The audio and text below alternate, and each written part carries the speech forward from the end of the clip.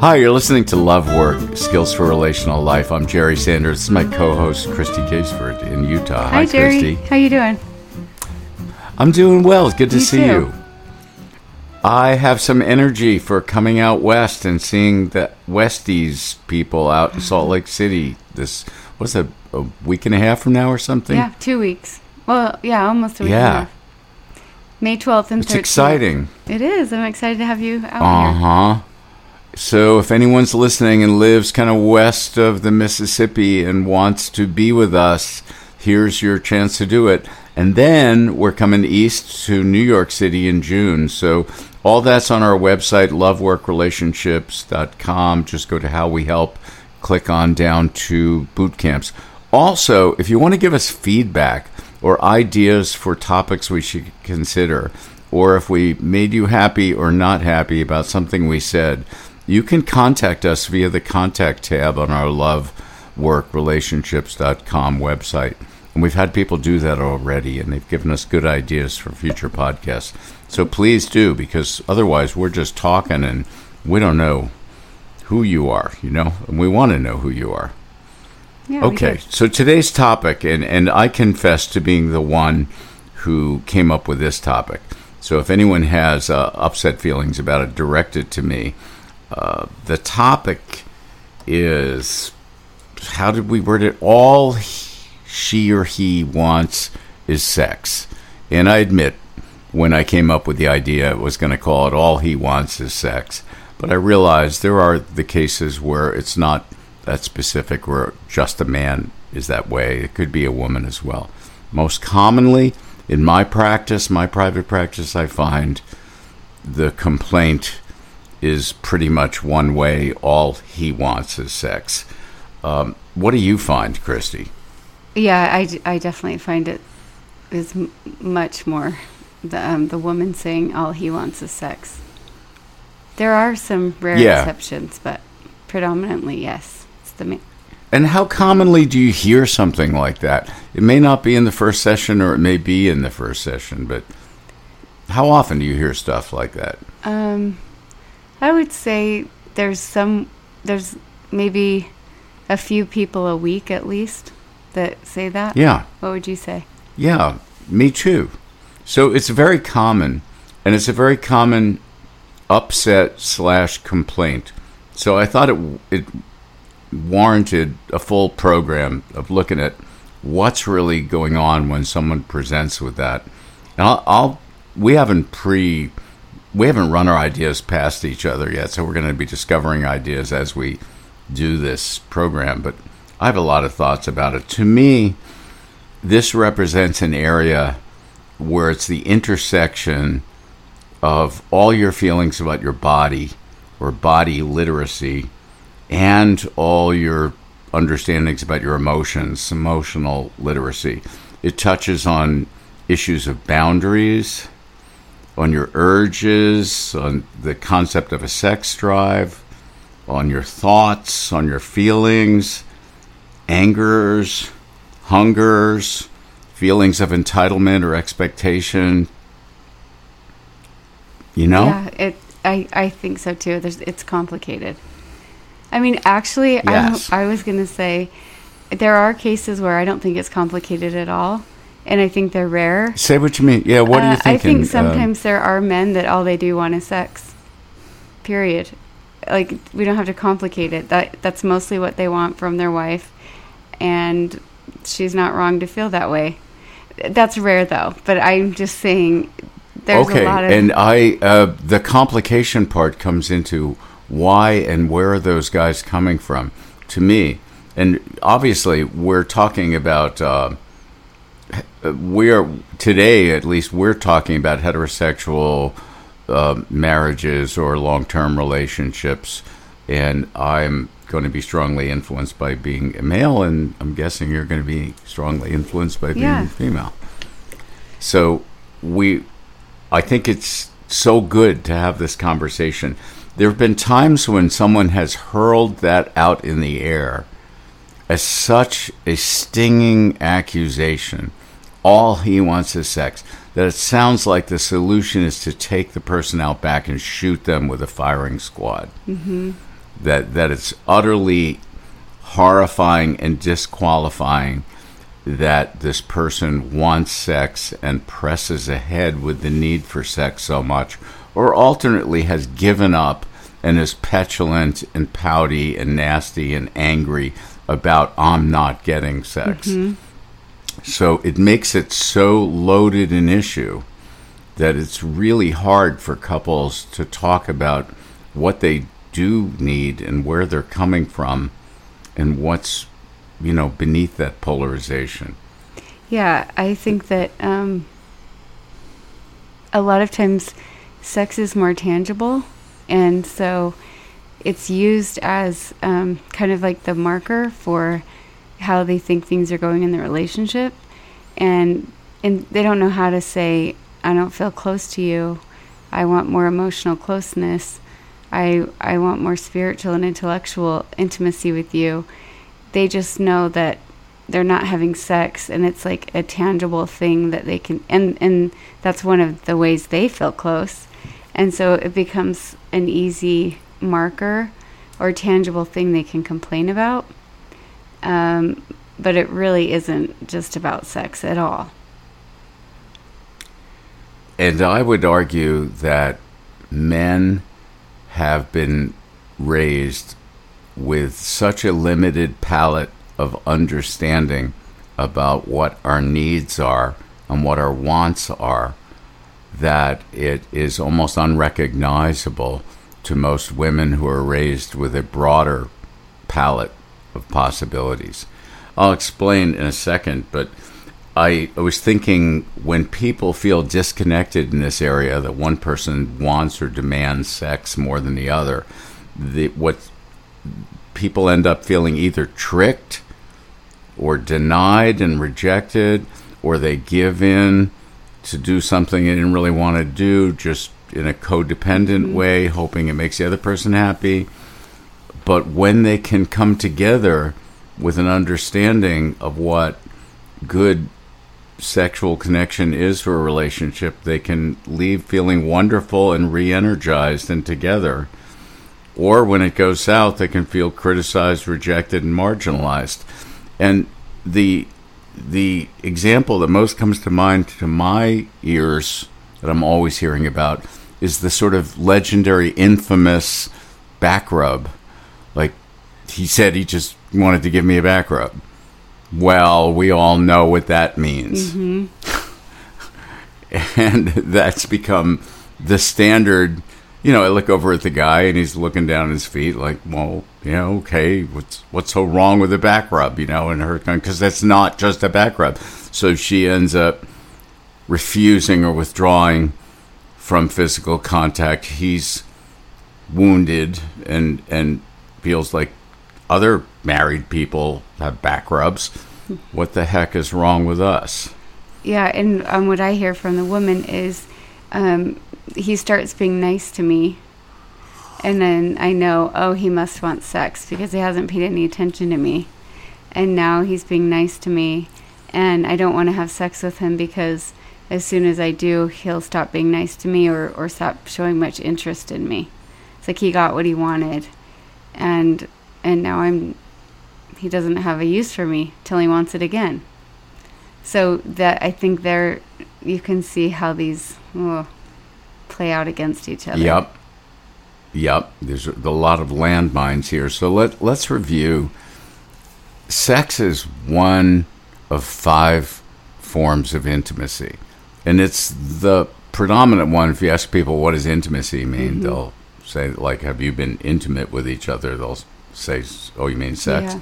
But you want to spell out for people what our 5 areas of intimacy are? Yeah, there's emotional intimacy, which is being able to share your feelings and your emotions and really feel understood with your partner. There's intellectual intimacy, where you share your thoughts and your ideas, and you feel like you really connect in an intellectual way. There's spiritual intimacy, which is kind of like a shared purpose, a shared vision, a shared view of life and where you're headed together. Physical intimacy, which is like hand holding or back rubs or just being with each other in a physical way. And then there's sexual intimacy. which is sexual intimacy. Okay. So obviously, if you're in a relationship that has all these 5 areas in a good enough zone, you've got the whole enchilada. You're doing really, really well. But I think it's fairly common if you ask a couple to rate where they are with these 5 areas to not come up with the same ratings. That if you ask people, well, what's the most important of those 5 to this relationship? That's where you're going to start seeing different answers. And I want to go to that old social work saying differences are not deficits.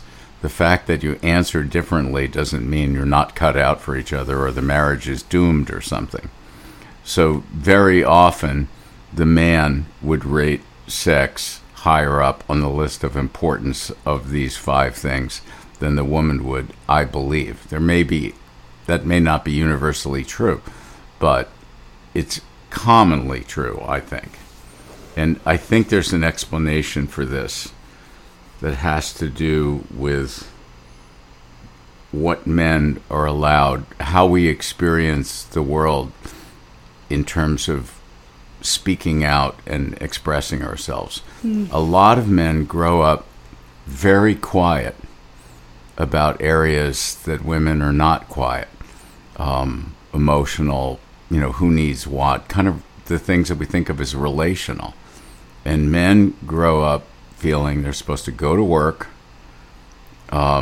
provide, and the 2 areas where they're allowed to speak up are the areas of anger or rage and sex. And this is their emotional palette, that we get vocal about anger or sex and not too much else. You think that's because it's not modeled for them? It's not taught to them? Yes. I think, we're looking at what did we see modeled for us in our families of origin? How did our parents, what did they show with regard to sex and physical attraction and things? What about our older siblings? What about our culture? And what about social media? Mm-hmm. And that's where I think you start seeing a lot of exaggeration, that everyone's having great, explosive, mind-blowing sex, and that if you're not, you're some sort of problem. And I don't think men are still modeled lots of the other kinds of intimate connections. Now there are some people who say, oh no, my parents went out and gardened every weekend, and they, did all these physical activities, that were holding hands, that were very connected. But more commonly, I'm not hearing people who saw those other areas of intimacy modeled, and they just thought that sex is it. Mm-hmm. Now, this becomes like to a female watching, this becomes a very narrow overemphasis on sex as the way to connect. And for a man, it becomes a very pressured topic area. I actually went to a workshop in February taught by Dr. Dan Watter, Watter, called The Existential Importance of the Penis. And he's a doctor, a medical doctor, and he has done research into the psychology of aging men and a type of existential panic that sets in when they're feeling like their physical equipment doesn't work like it used to anymore. And his conclusion was that men often communicate their emotional distress via their penis. And as weird as that sounds, what he's saying is if they're having a problem with it or going through some erectile dysfunction, they see themselves as broken, defective, humiliated, less of a man, and that they've lost the ability to have connection and sex because they're not performing like they used to. That's interesting because I've seen that play out in couples where the man is feeling that, what you just described. He's feeling anxious. He's feeling a loss of his manhood. He's feeling really insecure. And so he wants he projects that onto his wife, saying, you need to have sex with me. We need to have more sex. Why don't you want more sex with me? This is the thing that matters most to me, and you're withholding it from me. Like, on and on. But when it finally came down to it, when we kept getting deeper, he actually couldn't even have much sex. It wasn't even about him having sex. It was about him feeling okay about himself and kind of needing her to make him feel better about himself, which doesn't work, we know, but you can see where that came from. Yeah, I mean, you're talking in our terms, you're talking about a boundaryless kind of love dependent who's focused it all about sex and really pressured himself in a very harsh way that this is the way I am going to feel connected. And more importantly, this is the way I'm going to feel seen and valued in this relationship. This is, in essence, the only way I'm going to believe that I'm loved. It's the only way I'm going to believe that my wife really loves me. Right. And, it's this and that's why they love language. Yeah, and that's why they pour it on. It's like they're fighting for this validity and this connection in the only way they know how, and aren't even aware as pushing someone away isn't particularly attractive and isn't even equated with great sex. No. That's the irony. Totally. It's like, so it's just this needy it's like their thing. own anxiety to feel needed and wanted, and so they push it, and then after they might even feel like, oh yeah, now we're fine. I've had people, men that are shocked when their wife isn't happy when they find out, and they say stuff like, but we've been having sex 2 or 3 times a week, thinking that everything must be fine as long as we're having sex, not realizing that emotionally she feels miles apart because he hasn't really taken the time to even check in with her. It's just about... And that's a discussion men have to have. Like, when you say check in with her, that does not mean just going to bed. No. And that's just... Yeah. So I think a subtext to all of this is when you have 2 individuals who find each other and love each other, that doesn't mean they necessarily have the same feelings about touch, about physical touch. Like, how much you like to be touched was influenced by all those things I mentioned before: your family, your siblings, your older siblings, your experiences. Were you touched in an abusive, boundary-violating way ever? Was there some abuse that happened to you? And then what feelings do you have about social media? So I've seen a couple where she did not like to be touched by anyone. And to him, sex was the most major way of believing that someone cared for him or loved him. Mm-hmm. So you could see like what this battle was always going to be about. Doesn't his wife even like him? If she likes him, what is the problem? And to her, it wasn't even that specific. Like, she doesn't like or enjoy being touched. Now, that's an extreme example, but it was real because underneath it all, these people were dying to feel seen and valued by their partner. Right. And she's like, why do I have to touch you to be valued? Can you see all the other things I offer? And he's like, why can't you touch me? That's the biggest way that I do feel valued. That's why it's so important to figure this stuff out and spell it out, because otherwise it's like years of him pursuing, her distancing, him pursuing, and just getting into these cycles where they get worse and worse. And or they start telling themselves stories that they carve in stone, like, I'm the one who likes good sexual connection and my partner doesn't. Well, the way you're approaching it, if that's the only way you're approaching it, yeah, your partner's not having a good time. Are there, let's slow down and see how it's being approached. For instance, I would argue, I actually came up with You know how I don't like charts and graphs. Yeah. Well, I actually came up with a chart, a continuum line, and I just thought we're all somewhere on this line. If to the left side is completely walled off, the horizon line, don't touch me. And the right side extreme is I need you to merge with me all the time. Yes.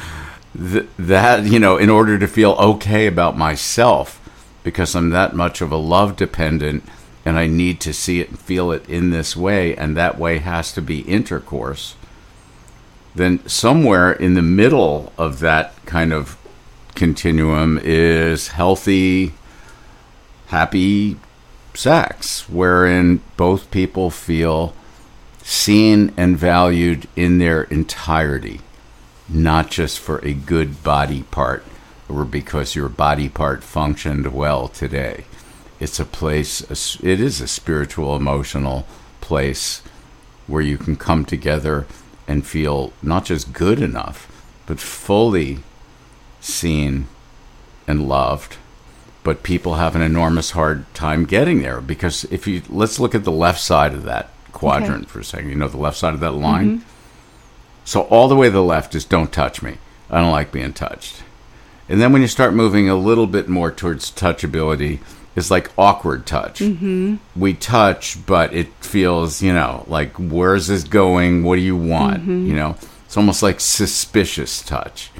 So one person's getting something and the other one's not enjoying it. Yeah, guarded. They're guarded. And then a little bit more toward the center would be like, I call it family-friendly, affectionate touch. Stuff that could happen in front of, your cousin or your aunt or, grandma or something, and would not be inappropriate. Yeah.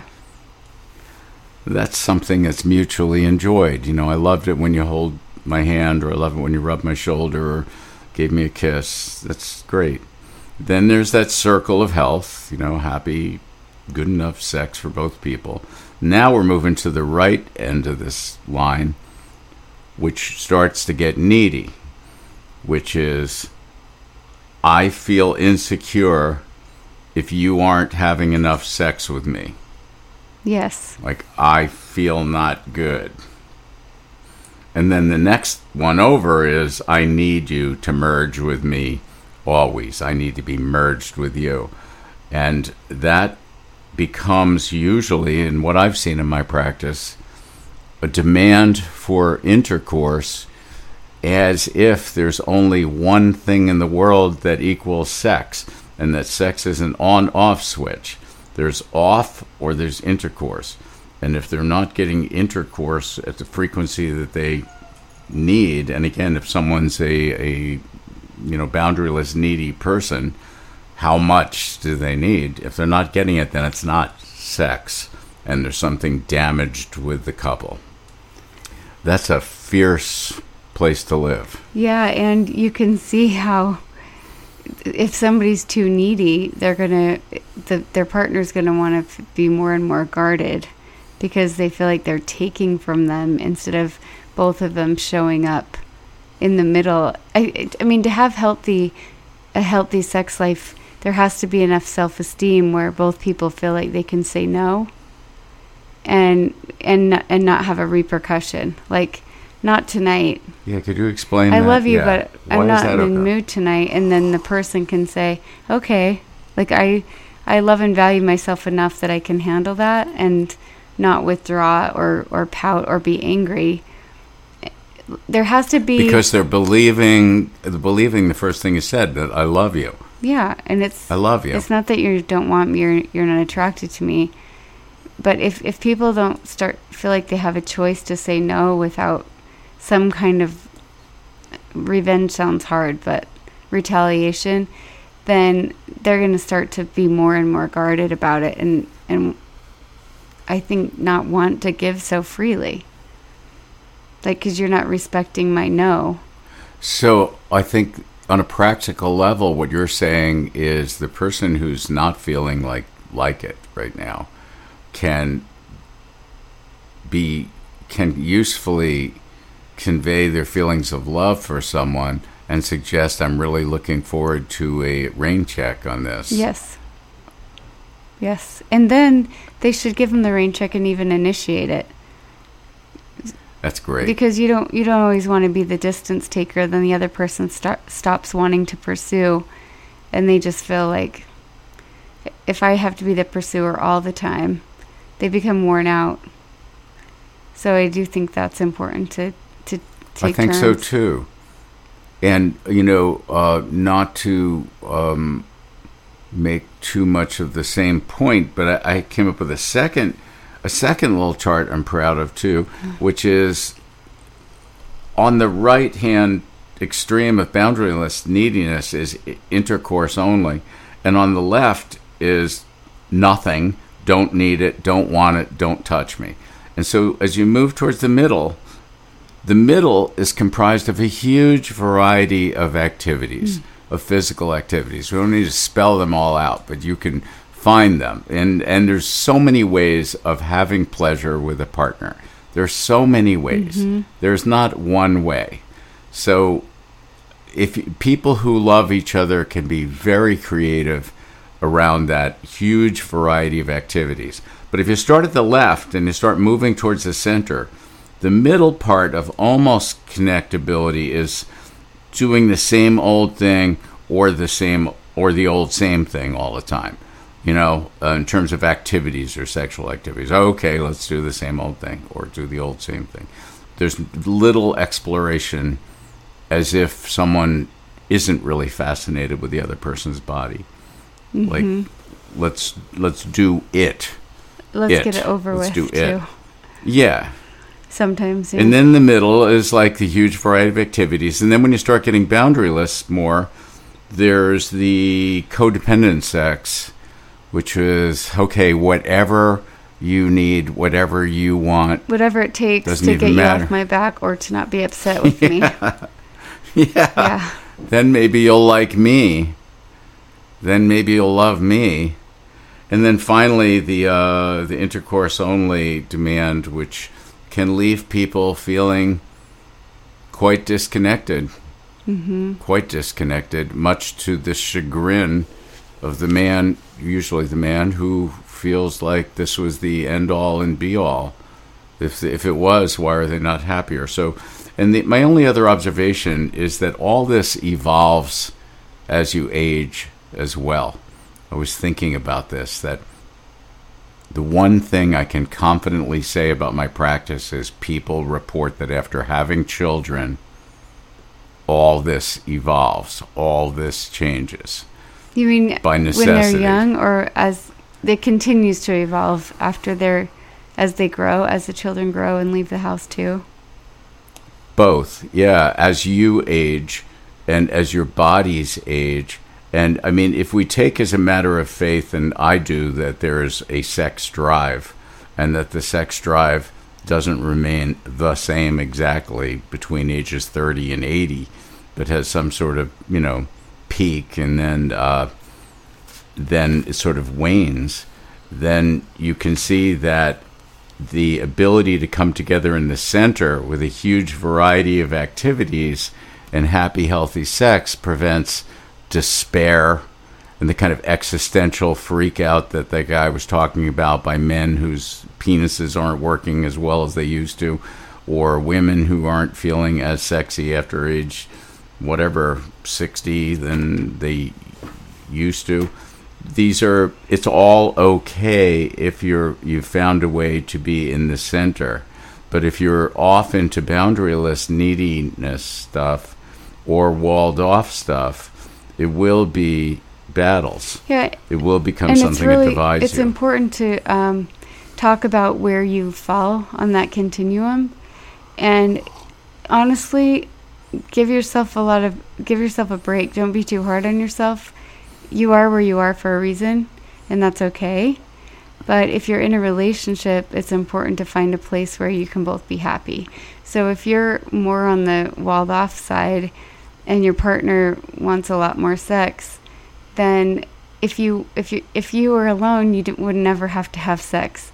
But because you're in a relationship, it's like, okay, how much can I generously give without being resentful, because I love my partner and want them to be happy. And if you're on the other side, it's like, okay, what's in a reasonable amount for me to ask without pushing them away or being too needy? Like, how can we respect where we both fall on this continuum so we both feel respected and happy? Agreed. I would take it further as well and suggest that sometimes someone knows a Greek restaurant and that the other partner has never eaten Greek food. And you say, hey, have you ever checked out Greek food? No, I haven't. And they try something and they like it. Mm-hmm. That it may be that your partner introduces you to something that didn't cross your mind or wasn't in your toolbox of ordinary activities that is wonderful. And now it's your turn to find something wonderful. I mean, this is why a lot of people report that sex becomes better after age 50. Better, because kids are gone. Mm-hmm. There's no knocks at the door. You don't have to put the locks on the door anymore. Mm-hmm. And there's actual time and space to unwind and be creative and have some fun and relax. But that's only if you haven't created these walls and these concrete positions, because at its worst, it can sound like one person likes the idea of connecting physically and the other is disgusted by it, which is probably not true. Mm-hmm. But it may be that the person who's coming off that way has had some bad experiences and they may not even have been with you. So it's not so cut and dry, and I just have a half smile on my face now when someone's presenting with this, like, let's take this person out back and shoot them because all they want is sex. I'm trying to find the middle space with a couple that they both actually want, where all physical contact is welcomed and invited. Well, also, a statement like that is pretty black and white. I don't think That's anyone right. just wants sex all of the time. I think that maybe we just don't know how to talk about our relationship, and we don't know how to talk about our other needs. And so it seems like he wants sex, but he really wants to be close to me and doesn't know how. Or there's a lot of... That's why I was saying is that juncture of emotional literacy along with body knowledge, your own body knowledge. What does your body say you want or need? And that's going to vary between individuals and vary as you age as well. Mm-hmm. That's what I do think there's a handful of couples who they both love sex and it's the glue to their relationship. But even in those couples, they need to be careful that it's not just a Band-Aid, and just because they have great sex, they're not looking at the other issues that are not being addressed, because those can come up later. Or that they may be very undeveloped in those other 4 areas of intimacy. Mm-hmm.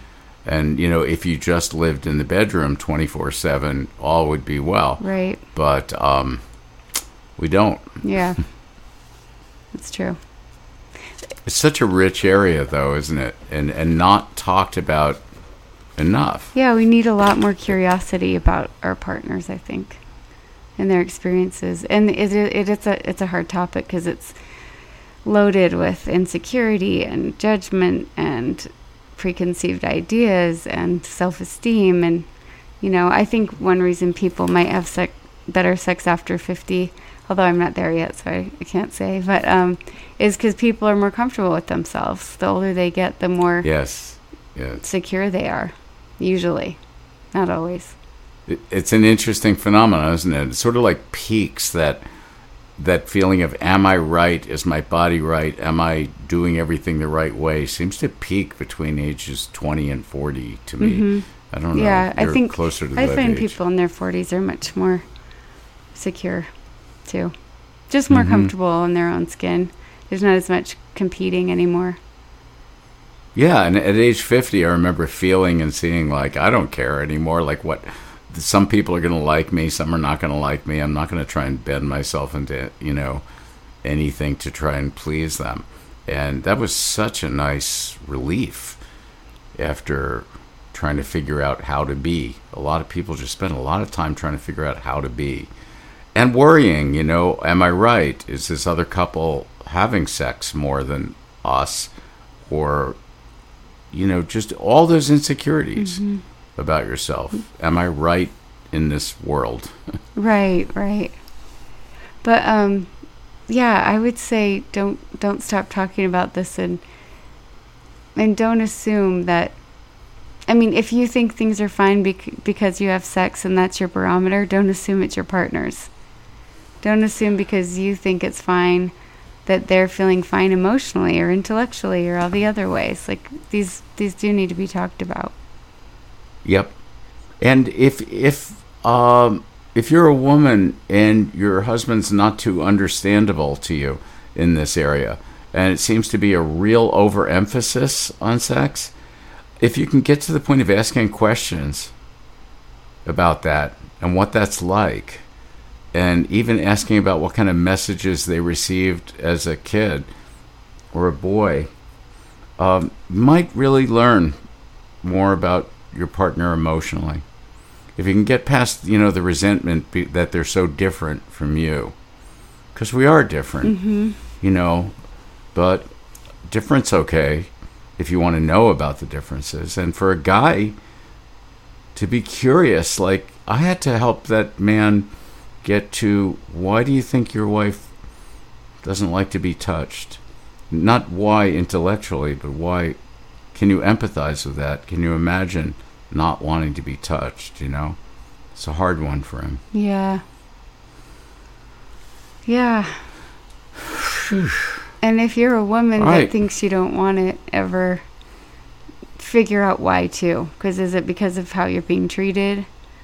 Or is it because of history, or is it because you feel like that's all he wants, so you don't want to give it? I mean, there's a lot to be figured out. Yeah, there may be if the only place you feel power is to say no. Mm-hmm. And then you've got to look at what's the power like in our relationship. Right. And well, this is kind of work we do, isn't it? It is, yes. All right, now we're going to have some sort of fight around this topic, and we don't even have that planned yet. What would it be like? We're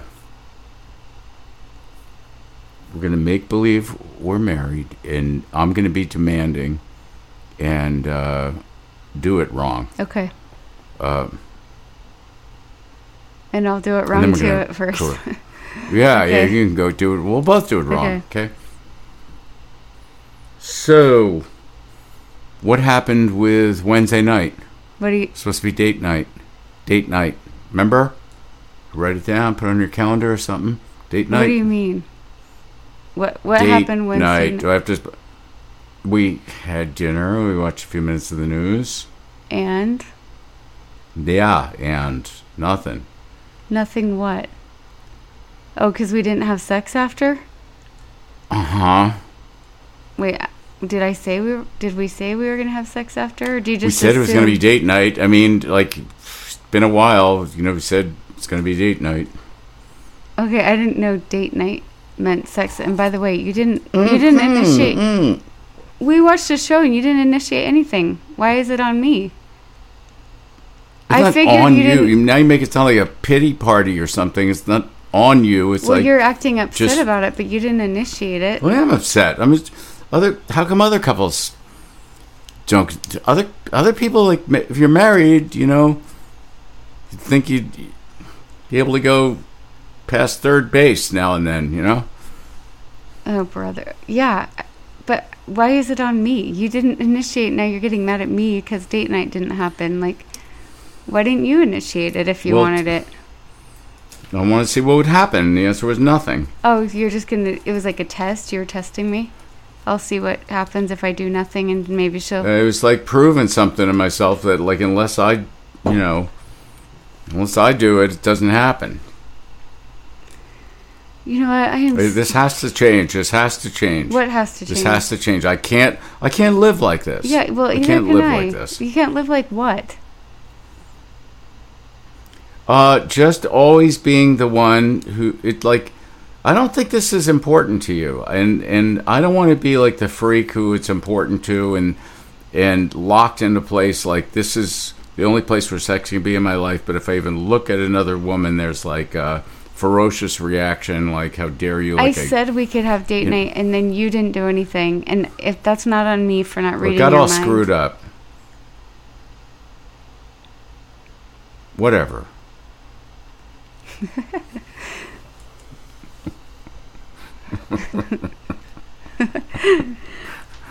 If you're out there and this resonates for you, like, fix it. Okay. All right, we can do this a better way. Okay. So you still start badly, but I have to be better. Yeah. Oh, and I'll get better too. Let me try to be better. All right, this is a relational approach to being disappointed, by the way. Don't anyone think if you go to one of our boot camps or do the work that you'll never be disappointed in your partner again. Or upset or annoyed or angry. Yeah. Yep. Okay, so Wednesday night, what happened? What do you mean? Date night. Remember date night? We were supposed to have date night Wednesday night. Yeah, I thought we did. We had dinner and watched a movie. We watched like a sitcom. Yeah, we had dinner and watched a sitcom. Yeah, I don't really call that date night. What do you call date night? I was disappointed. It's been a long time since we connected. Deeper. Physically. Oh, you're disappointed because we didn't have sex? Yeah. Oh, I'm sorry. Weren't you a little disappointed? I mean, am I the only one? Well, I guess I assumed that if you wanted it, you would initiate it, but you seemed like you went right to sleep, so I figured you didn't want it. Is this like the 1930s or something? Like I have to be the one to initiate it, or else it doesn't happen. I don't know. Listen, obviously, maybe it's a bad. I'm sorry. I didn't mean to be snarky right there. It's just like I was disappointed. I think I was looking to see if I don't push this issue, can it still happen? Is it important to you? Sometimes I feel like I'm the only one. And it's I feel like an adolescent or something, like I'm the one and you're more grown up and don't want it as much or something. So I think that's what happens. I think I hear you. I think that we've sort of gotten into a pattern where it's not that I don't want it. It's just that I'll be honest with you. Sometimes I feel sort of vulnerable initiating. I feel like I make up that if you want it, you'll initiate it, and since you seemed like you were tired, I didn't want to like make you do that when you seemed like you were falling asleep or something. And I hear you that you would like me to initiate more. Thank you for hearing that. I also admit that, I gained 12 pounds over the past year. Sometimes I think that really puts me in the firmly unattractive category, and that I would even understand if someone didn't really want to be with me. And